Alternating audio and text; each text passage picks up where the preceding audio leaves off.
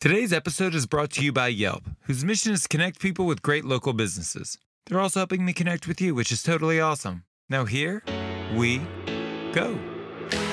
Any restaurateur that calls you, don't ask about membership, just help them. We need to save the industry. Welcome to Full Comp, a show offering insight into the future of the hospitality industry, featuring restaurateurs, thought leaders, and innovators. Served up on the house.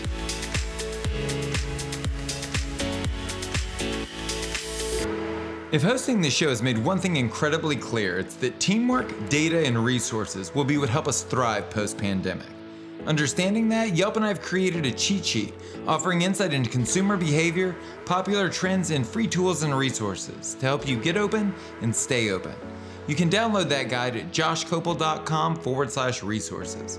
Didn't write that down? There's a link in the show notes as well.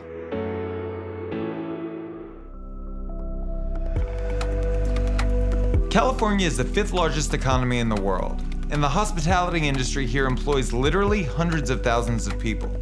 Who speaks for us? Who's looking out for our best interest? Who's there to make sure we survive the pandemic? The California Restaurant Association has extended its resources to the industry nationwide, and on this episode, we chat with Jacques Conde, president of the CRA, about the work they're doing to make sure that California functions as a guidepost, showing other states how to support the industry that powers their economy. We're the largest and oldest restaurant trade group in the country. We were founded in Los Angeles. It was the Los Angeles Restaurant Association back in the day, in the early 1900s, 1906. And over time, the membership obviously expanded. It included, then it was Southern California Restaurant Association, and it became the California Restaurant Association as we, merged with the Northern Sacramento Restaurant Association, the San Francisco. So it was we over many decades became this statewide organization. And, back in 1906, when the organization was first founded by a gentleman named Ed Levy, who owned Levy's Cafe in downtown Los Angeles. He and 5 other restaurateurs got together in a cafe because they felt like they were getting jerked around by City Hall, like literally. And they formed the organization to collect, to create a larger voice of these restaurateurs who felt like they were being mistreated by regulators. And the interesting thing is that, 100 plus years later, the core mission is still there. That's what we do. That's our primary role. I mean, we have a team of advocates and lobbyists and, a legal center and lawyers, and we're actively engaged at the City Hall level virtually today in City Hall in Los Angeles and in San Diego and other cities. We have advocates in these cities that are working with elected officials. And of course, we have a team of advocates in the Capitol building who are spending all their time, making sure that, as bills are introduced, that we're trying to minimize their impact. We're trying to do what we can to promote the restaurant industry and create a better operating environment for it. And unfortunately, just over the last 15 years, it's been mostly defensive, because you have a very sort of well-meaning but sort of activist government who are trying to do the right thing for a particular constituency, but a lot of times the unintended consequences, it makes it difficult to run a small business. So we do a lot of that, and we advocate. A lot of people don't know this. You don't see it. It's not sexy, and it's not in the headlines, but we spend a lot of time in the courts. In fact, we are in the middle of litigation against the city of Berkeley on a natural gas ban that is just, it's not a headline grabber, but we're actively engaged in the courts, whether we are litigating against, let's say, a government, a local or state government that we feel has perhaps overreached a little bit. And then oftentimes we will engage, we will defend restaurants if it's a precedent. In any case, we did this, we were in a lengthy litigation, took a year and a half in San Diego, where there was a class action suit filed against restaurants who were putting a surcharge on their bill. And we defended those restaurants because the outcome of that case could have had an impact throughout California and had a chilling effect on restaurants who are trying to figure out how to adjust their business model or their pricing structure. and a lot of them chose to put surcharges on there. We want to allow for those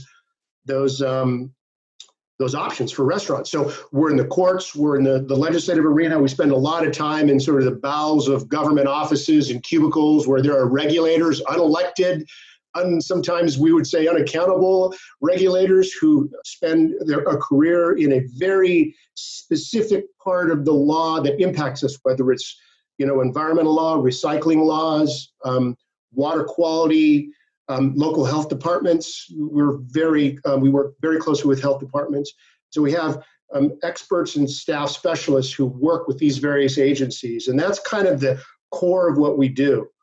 But we also have a member services sort of division, and that's sort of how you came to know our association. We have we have an insurance agency that we sell insurance products that are discounted for members. We do a lot of training. We do the ServSafe training in California in partnership with the National Restaurant Association. We have a compliance assistance division where we have a hotline where people man the phone 40 hours a week and answer questions of restaurateurs, and any question. I've got to make this decision, a hiring decision, and I want to make sure that I'm doing it right. And we will connect them with lawyers. You get free legal advice, if you're a member of the association, because a lot of times you make a decision without communicating with a lawyer that could result in a lawsuit. And so really it's about fostering a compliance-oriented membership, giving them information, and really, of course, in this crisis, it's all been about making sure they have the most up-to-date, like literally by the hour information, so they're doing the right thing and they're able to plan properly. And then, I think the part, because you're part of our LA group, our LA chapter, and the LA Restaurant Association. There's board members, and we have an infrastructure, and we do a lot of work locally, a lot of philanthropic work. We have a foundation that, we're close to 1,000 restaurant workers that we have given emergency grants to just in this crisis alone.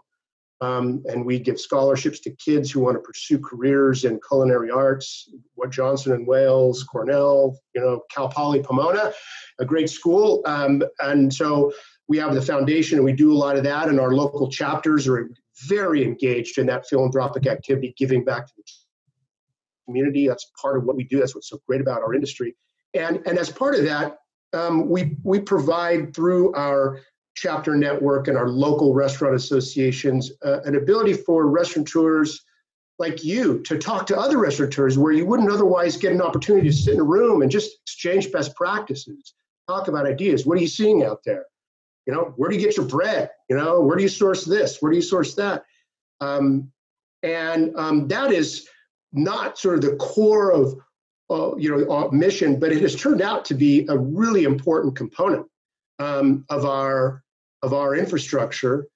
And it's really become apparent during the COVID-19 crisis when people are locked in their home, and we've been having sort of these Zoom calls, meetings, and it's been therapeutic, helpful. And so there's a social element, to our association that has been probably one of the most sticky parts of our membership. People like, I'm going to stay with the association because I value the relationships I build with other restaurateurs. I can figure out sort of, vendors and suppliers. And of course, we have a lot of partnerships with our vendors, the industry's vendors and supplier community, where there are discounts, deep discounts in some cases that restaurants have. So we're a full suite, trade association, and we represent the industry. Our membership is probably about a quarter of California's restaurant before the COVID crisis. There were about 100,000 restaurants, and our membership is about 22 to 25,000 restaurant locations in our membership. But we do represent the interests of all restaurants. About 85% of our membership would be what you would consider an independent small restaurant. That's the core of that's the core of our, the vast majority of our members. And whether you're representing it, we also represent some of the large restaurant chains and large brands. But the issues affect both the same. I think there's been, over the years, there's been sort of this element of, the independents look at the chains, no, you're just a big bad chain, and the chains would look at the independents in some cases. The trade associations, the claim is the trade associations are always representing the small independents. Well, we've been able to, I'm proud of this, that the restaurant community is a restaurant community, it truly is a community. And whether you food representing, as you're a franchisee representing a brand, or you're an independent restaurateur with 1 or 2 locations in a metropolitan center, your fears and your hopes, are the same. What drives you, I believe, is largely the same: hospitality. You're passionate about the industry. So we represent all of them, but again, most of our members would be, independents. Can you think of any big wins that you guys have had over the last 12 months, we'll say prior to the pandemic? Oh boy, it's hard to remember prior to the pandemic. We've had lots of wins, during, and then before, over the years. Geez, I look at wins sometimes in California. Sometimes the win, you don't see them because it's like proving a negative. At the beginning of every year, I'll give you an example, just sort of in the state capitol building, for example. Every year, at the beginning of a legislative session, the legislature, 120 lawmakers, 80 assembly members, 40 senators, collectively introduce about 3,000 bills amongst them. And these bills are ideas that they have. And unfortunately, most of the time, they're not real great ideas, in our opinion. Maybe well-intended, but they impact us as employers sometimes negatively. So a lot of our energy in the Capitol, usually from January till, well, certainly September, but that in that time frame, we're trying to make a bad bill less bad or to stop it. I mean, that's sort of the core of what you do. You try to stop bad bills. So that is, sort of a lot of what we do. And if you look at, we have kind of what we call a sort of a hot bill list that we come up with at the beginning of every year that monitors, usually after we go through 3,000 pieces of legislation that have been introduced, about 200 we've sort of isolated as bills that directly impact the restaurant industry, or even indirectly. And we have an interest in either changing it, stopping it, somehow. And so we follow those 200 bills. By the end of the year, most of those bills have been fixed or amended or have been stopped. And a lot of times it's either because of us, the restaurant industry, or a lot of times we do a lot of work with our peers in other sectors, food, and certainly in the food chain, the distribution, the agriculture channel, the food processing, retail, even grocery stores, who sometimes are a competitor of ours, but we have we align a lot on employment issues, local chambers and others. So if you go to our website, calrest.org, and you can see under the advocacy, you'll see a long list of wins, and those wins are things that didn't happen, which is why I said it's like proving a negative. Right. So yeah, there's many wins, whether in the legislature, or in the courts, that are almost too numerous to mention. Well, and you've spoken many times about COVID-19. Let's talk about how the CRA has had to pivot in the efforts made on behalf of membership through this time. Yeah, I mean, it really was I mean, when the shutdown first happened, the governor on the March 15 Sunday, I believe, announced that he was going to essentially adjust how businesses operate, and announced that he was going to reduce restaurants' operating capacity by 50%, which at the time, that seemed like a win to us.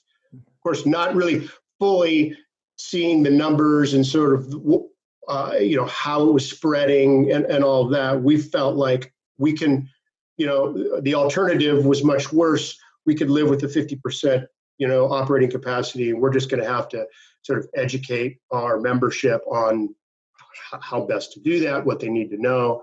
So that was kind of the beginning of the crisis that sort of, morphed, into other crises. I mean, so later that evening, after the governor made the announcement, my phone started blowing up, and I was getting messages that Mayor Garcetti wanted to talk to me, and this was Sunday night.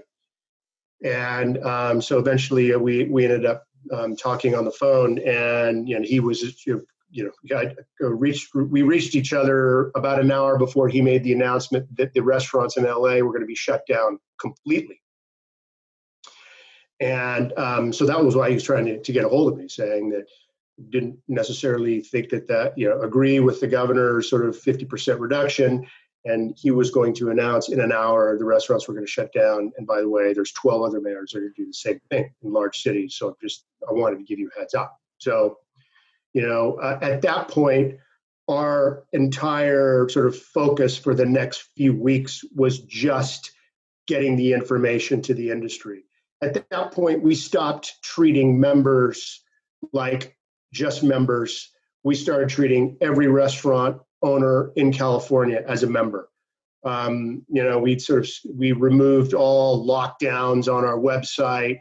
All our help desk and our compliance assistant staff were just, any restaurateur that calls you, don't ask about membership, just help them. We need to save the industry. And so we kind of pivoted into that kind of crisis management mode. And it was, just getting the right information, making sure that it was on our website, posted prominently. And so we were adjusting that and adjusting what our website looked like, and sort of extracting from our website any information that was just sort of irrelevant. Nobody wanted to know about a golf tournament, coming up in 3 weeks, and so we were just sort of trying to strip down any information. There was a lot of IT data, our advocacy, our lobbyists were, they weren't lobbying at least the first few weeks. It was just talking to the government officials saying, when are you going to get the information out? What does this lockdown mean? What does the compliance look like? How are you going to enforce it? What does, curbside mean? And what can you do in curbside? We went into action in Los Angeles, where you saw, I guess, this, I guess grocerants, this new grocerant, opening up, where restaurants became grocery stores to sort of try to figure out how to generate some revenue and provide some help to a community that was, didn't have a lot of access to products in the grocery store. Paper products were in limited supply initially. And so restaurants, through their food distributor, had access to this. And so we spent a lot of time, then we started to, maybe after week 2, our advocacy efforts started to kick in again, where we needed to sort of get the government to respond. And I think at this point, there was a lot of restaurants who, restaurant owners who probably would never have given the Restaurant Association a second thought. It was almost like, yeah, do your thing, we're doing our thing. But I think during this crisis, the importance of being involved, the importance of having your voice heard with politicians and lawmakers and regulators and opinion leaders is super important. And I think a lot of restaurant owners got religion during this crisis on, wow, it's important. Government does really have an impact on our operations. Because at this point, every element of your business was under the authority and control of government. they told you what you could and couldn't do, and to a degree, they're still doing it. And so that's where our advocacy, team kicked in. So we worked with the LA Health Department, for example, and got them to allow for restaurants to be grocerants, if they did all the right things. And it kept a lot of restaurants alive. Alcohol delivery would not have happened but for our advocacy efforts. That was a direct result of our conversations with ABC to try to figure out, can we create more channels of revenue for restaurants who are sort of essentially in this hibernation mode, just trying to stay afloat. And a lot of our advocacy was really sort of operating on the margins. We spent a lot of time with the governor on getting deferral on tax, payments and fee payments. All of that was the handiwork of our advocacy team.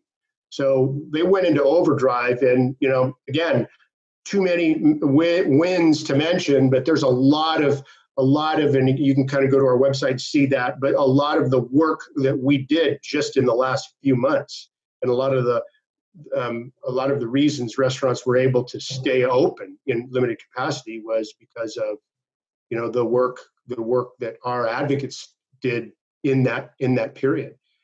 And then as we're looking at, coming out the other side of this, and what does the new operating environment look like? What does the business model look like? Our advocacy team will be, front and center on if the business model needs to change and there are barriers in laws or regulations, then we will try to remove those barriers. If there are sort of impediments to our operating, sidewalk dining, we've spent a lot of time with the city of Long Beach, the city of LA, Palm Springs, San Diego, in trying to get them to free up some public space to allow restaurants to operate at a larger capacity and still allow them to social distance in their dining area. That's all advocacy work that we're doing in real time today. And then, of course, the delivery, curbside pickup, allowing, lobbying local governments to allow for the ordinances to be changed city by city to allow for curbside pickup, which many cities didn't allow for that.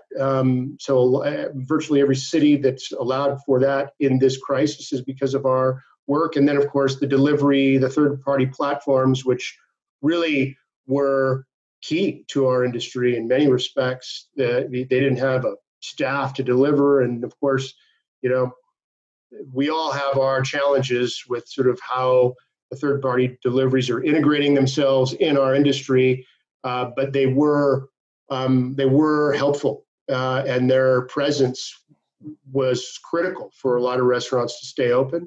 But as we come out of this, there's a lot of discussions that we're having with many of the third-party platforms, DoorDash notably, who have bent over backwards to be accommodating to our industry and want to be a partner. And of course, in the public policy arena, we have some disagreements, and we are trying to work through those. There's a bill in the legislature right now that we support that addresses some of those challenges that we have with them, and we're trying to work with them. But a lot of the advocacy work that we do, the wins and, as it were, a lot of these are happening now, and it's just negotiations in the, around a table with some of our counterparties or our adversaries in some cases to try to work through an issue. The lease issue during the COVID crisis has been a big issue, huge issue. It's the largest fixed cost for our industry. And there were a couple attempts in the legislature by Senator Wiener carried a bill that were ambitious, I guess, these attempts, understanding, the economics on and the political power on the side of the property owners, the landlords, the mortgage bankers, commercial mortgage banking industry. I mean, it's a huge, there's a lot of participants in that discussion. I mean, you can kind of get into let's deal with this lease issue. It's between a small business owner and the landlord, but it's much bigger than that. The politics are bigger, the nuances, the legal issues. So in any event, some of these early efforts were, like I said, ambitious. We sort of understood that they were likely had challenges. We've been in conversations with some of the mortgage industry, some of the property owners to see if we can revive that. Those early efforts died fairly quickly. Didn't have the support they needed. Unfortunately, a lot of times, when we look at proposals, we have to look at them in terms of, we like the proposal, are the votes there? In the end, you can say, we've got this, we're going to champion this, come with us. But unless you figure out how to make it happen, like count the votes, how's this going to play out? It's sometimes irresponsible to be saying, we're going to get you a break on this issue or that issue when you don't have the votes and you can't sort of figure out the path to getting to the governor's desk. That has been a constant challenge nationally. And I've talked to a lot of my peers in other states and even the National Restaurant Organization, where you have collections of organizations and small businesses, even in our industry, in some respects, I think sort of fully, many of them are passionate and well-intended, and they're pursuing an objective, and then they're talking to the industry about it and getting sort of almost false hopes, and then, but you're not playing out the votes, and that's where a lot of times, sometimes our work, people get frustrated. Like, why aren't you out there getting a freeze on all rents for restaurants? We would love that, but we also understand how it has to work and all the participants, and we need to engage, and we need to count votes, and we need to do the roll up your sleeves gumshoe lobbying, where you're spending time with staff and elected officials and twisting arms and convincing and begging and pleading and giving them research, and one by one counting votes and, creating a list of who you got and who you don't. That's kind of day to day, the work that we do on not just lease issues and, alcohol issues, tax issues. We're doing that on all these issues.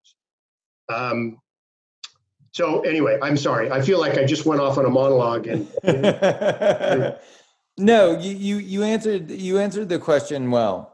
And I think it's very important that people understand how far the advocacy has gone, and what the net result of that is. In addition to that, you guys have also supplied a ton of resources. Can you walk me through that so that the people listening know what they have access to? Yeah, well, first and foremost, I think the most widely used service that we provide is access to our legal center. So we have 5 law firm partners who do 3 things for our members. One, if you go to our website, they're accessible to most restaurants. Some are locked down, but we try to make them, as many as we can, available to all restaurants. But we've got essentially compliance documents for every imaginable issue a restaurateur is confronted with, on compliance, legal, regulatory, wage and hour, labor law, what to do if your workplace is being organized. We're neutral on that, by the way. But, if there's an organizing effort in your restaurant, you need to be very aware of what you can and can't do. And so we've got a very specific policy document for restaurateurs to read. They're usually understandable, even though they're written by lawyers, but they're usually understandable, on how to navigate through some sticky issues. Or, if you're hiring somebody, what do you need to know? If you're letting somebody go, what do you need to know? What are the steps you need to take to make sure that you're doing it the right way? We have a document on that. So for every imaginable issue, we've got a compliance document. Those are written by our law firm partners, and they're updated regularly. So if there's a case, if there's a case at the Supreme Court that essentially changes the law fundamentally, we will update it in real time. And so it's accessible to restaurants, and it's always, always up to date. And then we push it out through our compliance app that our members have access to. So our lawyers do that. We offer them free legal advice. So 15 minutes every month. So we have tons of calls from our membership, especially now, saying, hey, what do I do about this? And most of the time, we're able to provide them the answer. But if it's a sticky issue and it's nuanced, we connect them to the lawyers, and the lawyers give them the advice. Certainly, if there's litigation, we don't give them any advice. We give them straight to the lawyers. And then, of course, if you need to hire a lawyer, ultimately, there's deep discounts. So you're paying less in legal fees through your membership with us than if you're going out on your own. And then we conduct a lot of seminars. Now we call them webinars, but before they were in person.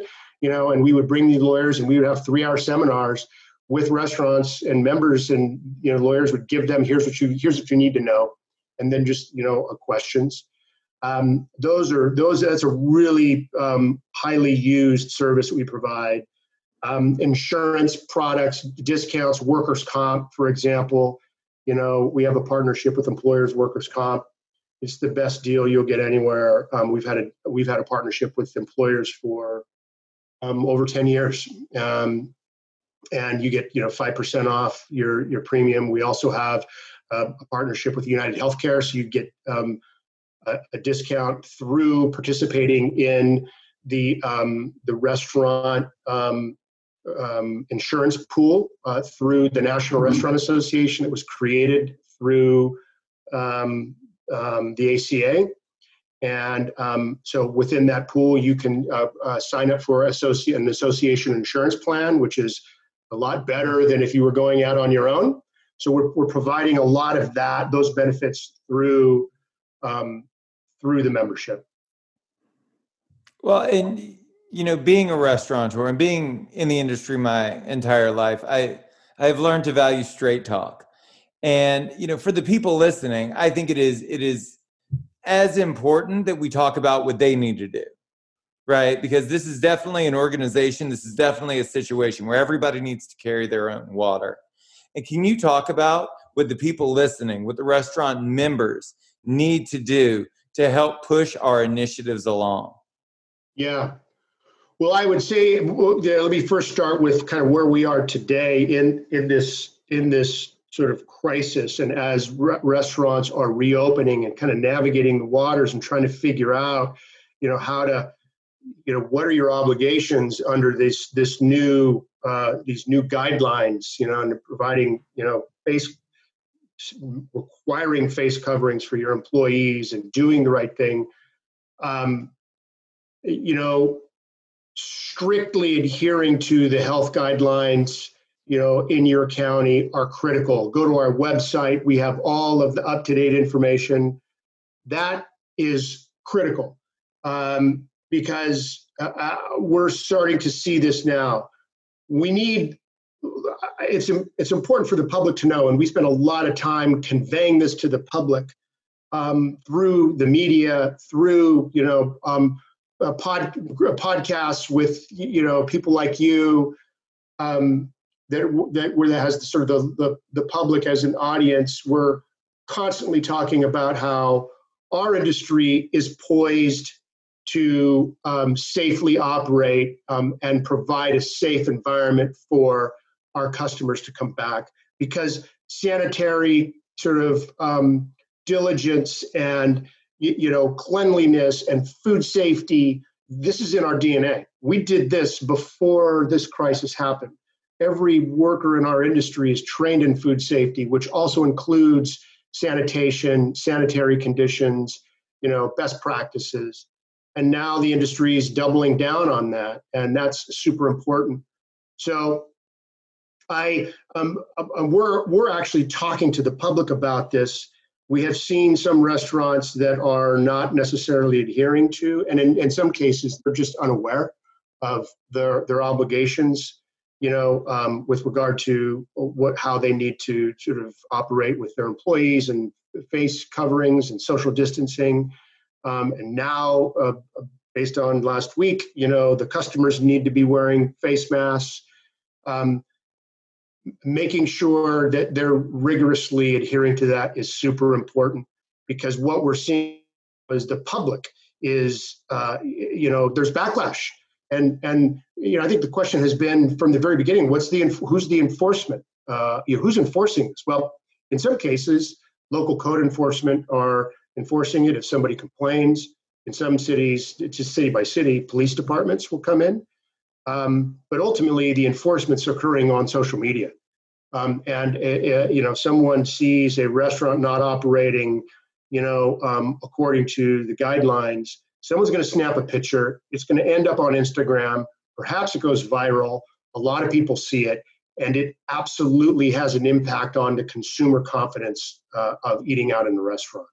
And we're trying to get our industry to come along, be diligent, so we can convey to the consumers that it's safe to come back. And so that's, if I could say anything, that to the restaurant industry today, that's what I would say. Relative to participation in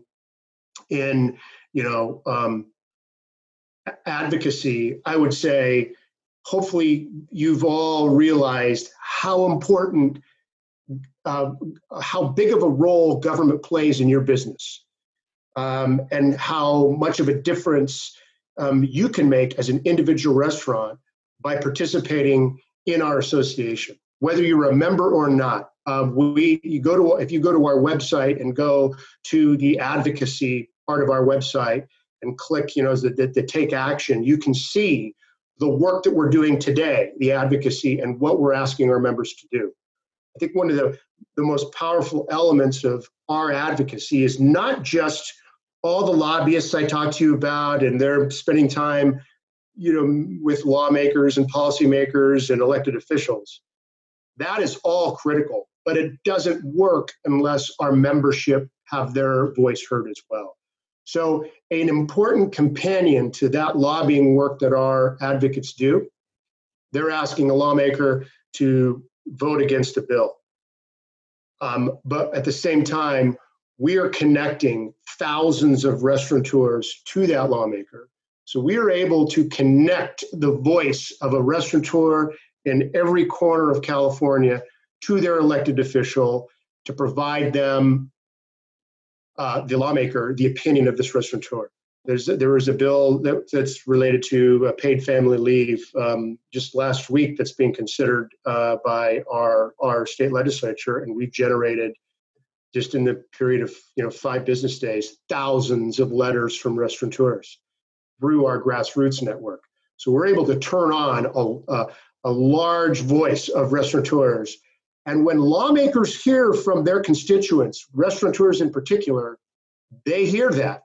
That actually has an impact on our success in city halls and in the Capitol buildings. So I would say, this, outside of this whole COVID crisis, get involved. Help your business by getting involved in our association, at a minimum, in our grassroots work. Follow our website, sign up for our newsletters that you can sign up for online. So you're getting information, you're making yourself aware of what's happening at the local level, the county level, the state level, the federal level, and what's being done to address some of these challenges, government sort of generated challenges that are confronting us, and how you can get involved. Because almost 100% of the time, if there's an issue that government is sort of the source of, then we're involved in it, no matter the level of government. And so, yeah, that would be my most important. Get involved, stay informed. You'll be a better operator, and you will help us, in our larger mission, which is creating a positive operating environment for restaurants. Absolutely. We are all in this together. I like to Absolutely. close every episode by giving the guest an opportunity to speak directly to the audience. Do you have any words of advice or encouragement you'd like to share with the people listening? Yeah, other than the one I just gave, but I just want you to know as a listener on this podcast, and listen often. It's a great podcast, Josh. So appreciate what you're doing. I think the people that you have working for you in this association, and the people that are my bosses, essentially, Josh, you're one of them. You're on the board of the LA Restaurant Association. I have a board of directors who dictate the general policy direction of this association. I answer to them. They are, investing their time and energy into, the work that we do, and because they have a passion for the industry. But the team at CRA, whether they are on our help desk or our lobbyists or our member care team or our marketing team, they are passionate about this industry, and we sweat and bleed the restaurant industry, and we're concerned every night. We sort of reflect on the day and what happened, and motivated to get up the next day and do everything we can to help this industry, because we understand not just the passion that we have for the industry, but also the contribution that this industry makes to our economy, our communities, and to society as a whole. I think I think we should all be proud. You should be proud that before this crisis, and I would imagine, after the crisis as well, the restaurant industry is the largest generator of sales tax to the state of California.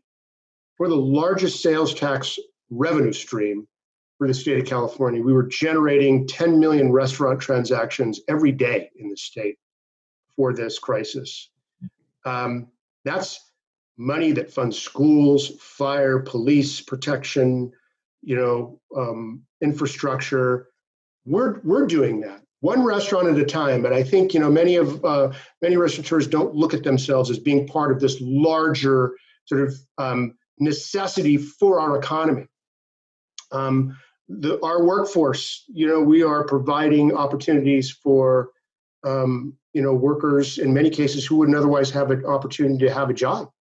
The first job, in many, many cases, we're providing that first job opportunity. And in many, many cases, we're providing that second chance opportunity, being an industry that hires probably more formerly incarcerated people than any other industry. We're giving people a second shot. That's who we are.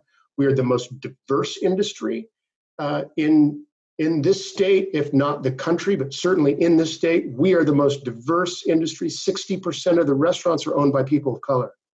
So I think a lot of people don't realize that when they think about the restaurant, they don't think about the restaurant industry. They think about their favorite restaurant.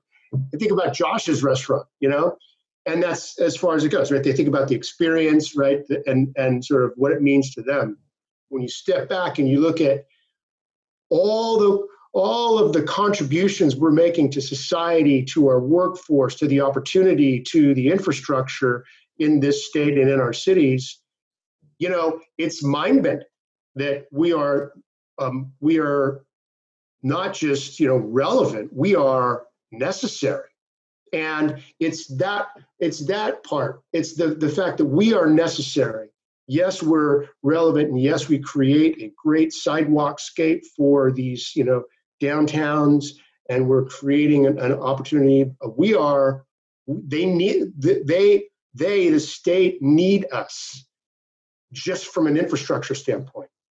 And so I'd say, to those who are struggling out there, we're with you. We're in this together, but you have someone, you have a team of people a lot of smart people that are working in this organization, who have your back, who have your interests at heart every single day and are here for you. We've got an 800 number, call us anytime, but also be proud of what you do. And I know you have pride in your particular, brand and restaurant, but have pride in the industry that you've chosen, and the impact that it has on our society and our state. It is immeasurable, and I would say probably more impactful on so many fronts than any other industry in the state of California. That's Jot Condi, president of the California Restaurant Association. For more on what Jot and the CRA team are working on, go to calrest.org. If you want to tell us your story, hear previous episodes, check out our video content, or read our weekly blog, go to joshkopel.com. That's JOSHKOPEL.com. Thank you so much for listening to the show. You can subscribe wherever you get your podcasts. And while you're there, please leave us a review. A special thanks to Yelp for helping us spread the word to the whole hospitality community. I'm Josh Kopel. You've been listening to Full Comp.